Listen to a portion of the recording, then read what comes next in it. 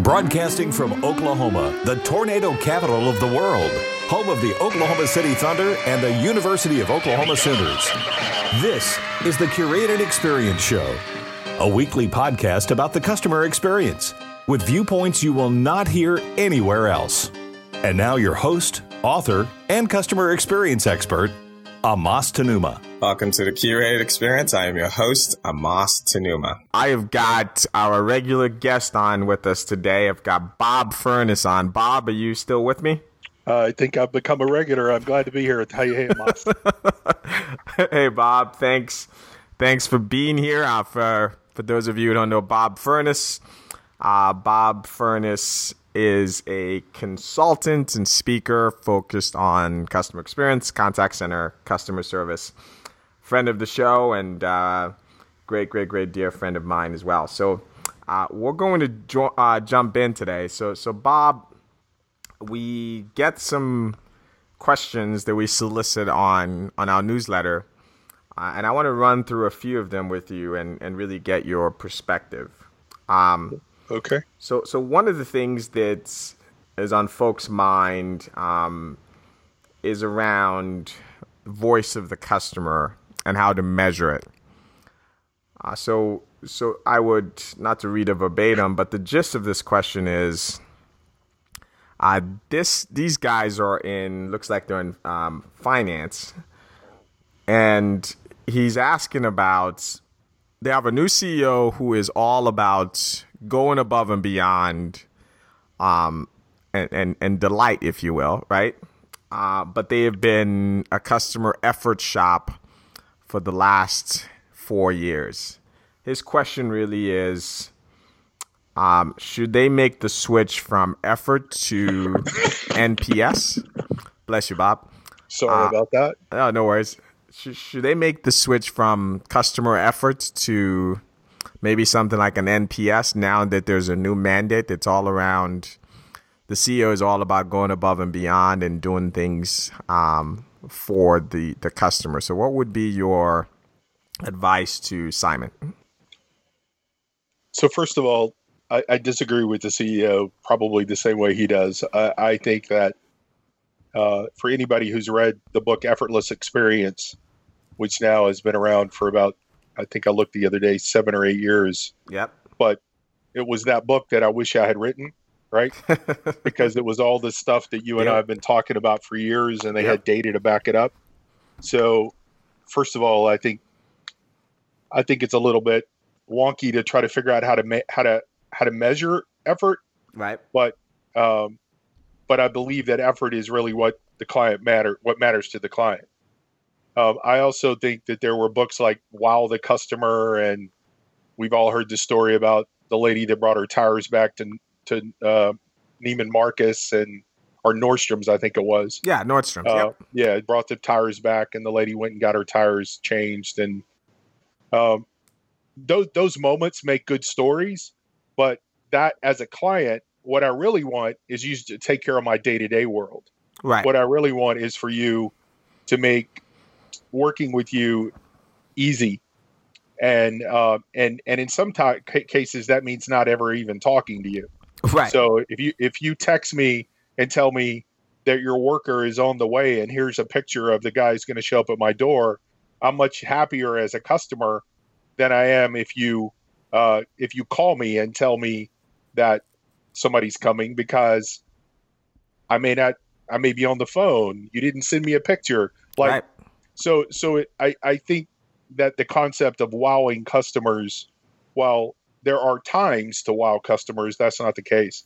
So I think when you're measuring voice of the customer, what you're after is, what is the day-to-day? How are we supporting the 3 levels of customers? How are we supporting customers that want something that we can't give them? So how do we manage that? Because while we always hear the customer is always right, there are sometimes the customer is asking you for something that's just not possible. I'm really unhappy about the fact that my current cable provider lost the NFL network, but it doesn't matter how many times I call customer service, they can't bring it back. Now, somebody in the corporate world can, but they can't.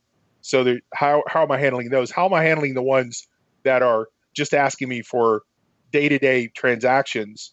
And that's the one that really is where the focus should be. How not how we're wowing customers, but how we're consistently serving customers. And the last one is there's always times when we need a hero to step into a bad situation and try to fix it, right? So it's when the second part breaks down 2 or 3 times that we need that hero. But if all I do is wow every customer, if that's my expectation, then I'm probably not going to be very successful. So that was a long answer, but from the measuring perspective, NPS does seem to give some insight into the day-to-day interactions. Right. So, would you recommend us is a good question, because it implies a lot of different. It implies emotion. It implies satisfaction. It implies effort. It implies all of those things. Yeah, I'm probably due to go read Matt Dixon's Effortless Experience again, but I will add on a little bit to what you just said and say that I've sort of come to think about it as it's a little bit of a false choice, is what I would say to Simon. That it's either effort or going above and beyond or wow or what have you. But that it is true that trying to replicate wow on every boring call or interaction is just not practical, right? Sometimes but that delighting the customer, one predictable way to delight me is to make it effortless, right? So it's almost like if you begin to see that boring old reducing effort and making things easy, if you begin to see it in a sexier light and begin to sort of think about it as that's the thing that's going to make me love you, right? Not the superhero things, which I think you said it best, makes for good stories, but it's just not. How do you sort of operationalize that? How do you know what I mean? You can't put that at scale. So that makes a lot of sense, and I completely agree. So yeah, and the answer there is what I want to do is I want to teach things like empathy. Right. I want to teach things like decision making, and then I want to, in my voice of the customer, I want to measure whether that's happening, and you can't necessarily measure that just with a number. You got to get into the details of what the customer told you. So, are you looking for in your quality program, or in your NPS, in your voice of the customer, are you looking for empathy? Are you validating that if that's important in your organization, are you validating that that's indeed happening? And I think empathy is probably the first thing that I used to ask this question: is empathy a skill, or is it an emotion? And empathy is an emotion. The first customer I talk to that has a problem, that caused a problem in their life, I have empathy for. When I get to the 9th customer that has a similar problem, I better have empathy as a skill, because the empathy as a person can become jaded over time, right? Right. That's sort of like bedside manner. You ever been to a doctor that had bad bedside manner, right? Yep. That's because he's heard the fact that we're gonna cut your leg off. He's told 27 patients that today. So you were 27. It's not a big deal. We're gonna cut your leg off. For me, that's a pretty dang big deal, right? So I want you to be empathetic to me, and that's what customers are looking for. Is maybe cutting off your leg is a bad example of customer service, but no, anyway, I wrote that as a quote. Empathy is an emotion, but after the 9th interaction, it better be a skill. So let's stick on VOC. So I'm sort of sorting through these questions, and there's a question that says that I'm going to paraphrase it, but the gist of it is, how does one handle, he runs a contact center and he's seen a dissonance between the high scores his folks are getting, right? So the folks in the contact center, and the low scores that's reported at corporate, and then he adds that all everyone wants to talk about is the bad numbers at the company level, and no one's recognizing what's going on within his contact center. So what advice would you give to someone who's trying to figure out, wait, my agents seem like customers love them, but everyone hates this company. How do we sort of reconcile that? Boy, that's a tough one. We can talk about for a minute about how scores. Are you asking the right questions? So are you asking questions in your survey that ask about the most recent interaction with customer service or the most recent interaction, so that you are getting a view of that? I can say, well, when the customer talked to my agent, 90% of the time they gave them an 8 or above. But when they ask the question, your overall satisfaction with the company, it's 60% or it's 50%. What you're able to do then is to point out that the problem may not be in my contact center. It's with the product, it's with the services, it's with someone outside of my contact center.